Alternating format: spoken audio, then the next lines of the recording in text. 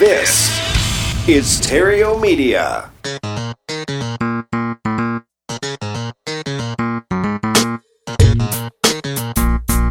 Success in real estate has nothing to do with shiny objects.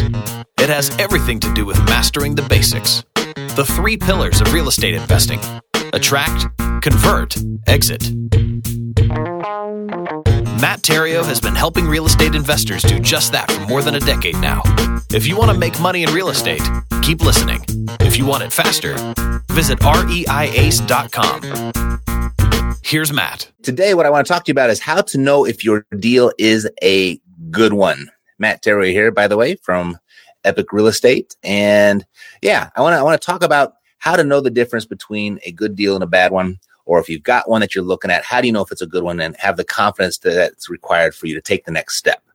You know, because this time last week, just like 6-7 days ago, we launched 4 new REI Ace clients, real estate investing businesses, through our REI Ace implementation summit.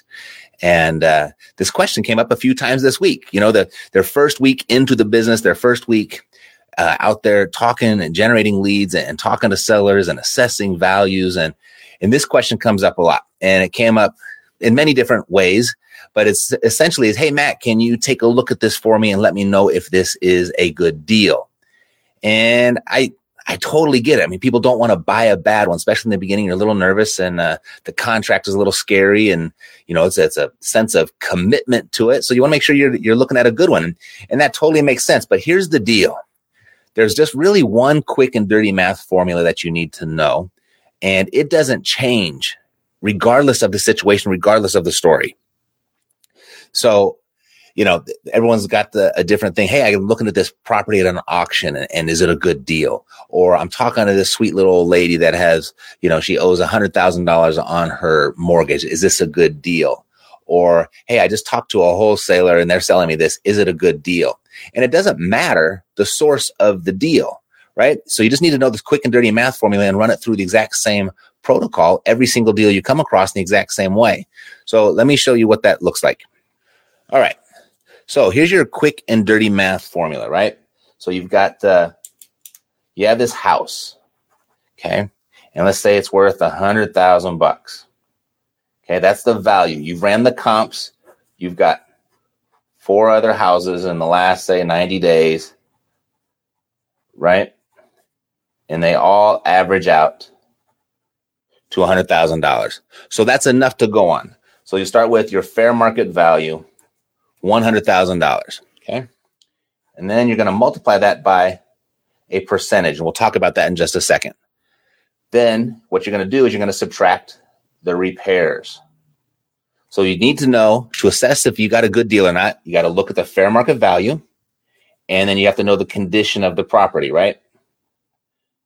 So you have to assess the repairs, and then what you're going to do is you're going to minus your profit, and that right there is going to equal your cash offer.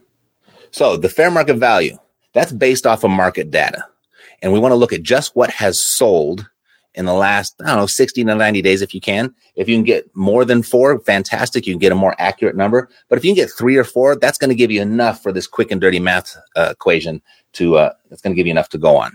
So we've got $100,000. So that goes right here. Now your repairs, your condition, how do you assess that? Well, we've got a quick and dirty formula of, we'll do $10 a square foot, $15 a square foot, and then $20 plus a square foot, right? Square foot. So this $10 a square foot is going to be for light rehab. This $15 is going to be for medium rehab. This $20 up will be heavy rehab, okay? And this is just for rent ready. Just for rent ready. And this is just an estimate. What's important with this initial formula is that you're taking into account in your calculation for the condition of the property, right? So there's that. And then your profit. So what is the profit? Well, this is how much money you want to make. And you get to decide how much it is that you want to make. So your profit, if you want to make $5,000 on a deal, if you're going to wholesale this, if you're going to flip it really fast, then you might want to factor in somewhere from $7,000 to $10,000 for your profit. So you got a little bit of room to negotiate. But your profit, that's entirely up to you. Okay. So that is how much you want to make to put in there. Now let's get back to over here to this right here, this variable. So what this variable is how much meat you're going to leave on the bone for your next buyer. We're going to assume that you're going to flip this property. And in the beginning, that's probably the best thing to do. Put some money in your pocket and kind of strengthen up your reserve so you can support your business. So this number right here, it could be anywhere from 70% to even 90% of a discount. And that's going to slide up and down based on the value of the properties, the price point. So at 100K, 100 to 150K, 70% is probably a decent number. And if you go to, say, 250 to 350 up in there, you might want to do around 80%, 75 to 80%. If you're up above 500K plus, you could probably do 85%. And the reason being is if you take 70% off of $100,000, that's 30K, right? If you take 70% off of $500, that's what? 150K. That's a huge discount. And a seller might not be down for that. So if you just do the sliding scale, because whether you make 30K on a $100,000 property or 30K on a $500,000 property, does it really matter to you? Right? It's still 30K. It's still a big win. So that's why this scale kind of slides, and you have to make a little bit of adjustment for your market, but that's a good rule of thumb. So all of this is just your quick and dirty math. This is enough to get into a contract. Now you can go back and you can confirm all these numbers later with the actual details. You can do your research, do your due diligence. But once you got under contract, you want to lock it up so no one can sneak in and take the property from you. The seller can't change their mind because they're locked in via the contract. And then this is basically going to be your offer. So if you get your property and you present this and you get it under contract for somewhere in the ballpark of what you've got right here after your equation, then yeah, it's a good deal. And that doesn't matter whether you bought this property at an auction or you're buying it from a realtor or you're buying it directly from the seller. This doesn't change. It still has to be a good deal to you to make sure that you get your profit. Alrighty. So that's what makes a good deal. So those are some of the variables in play, but the equation never changes.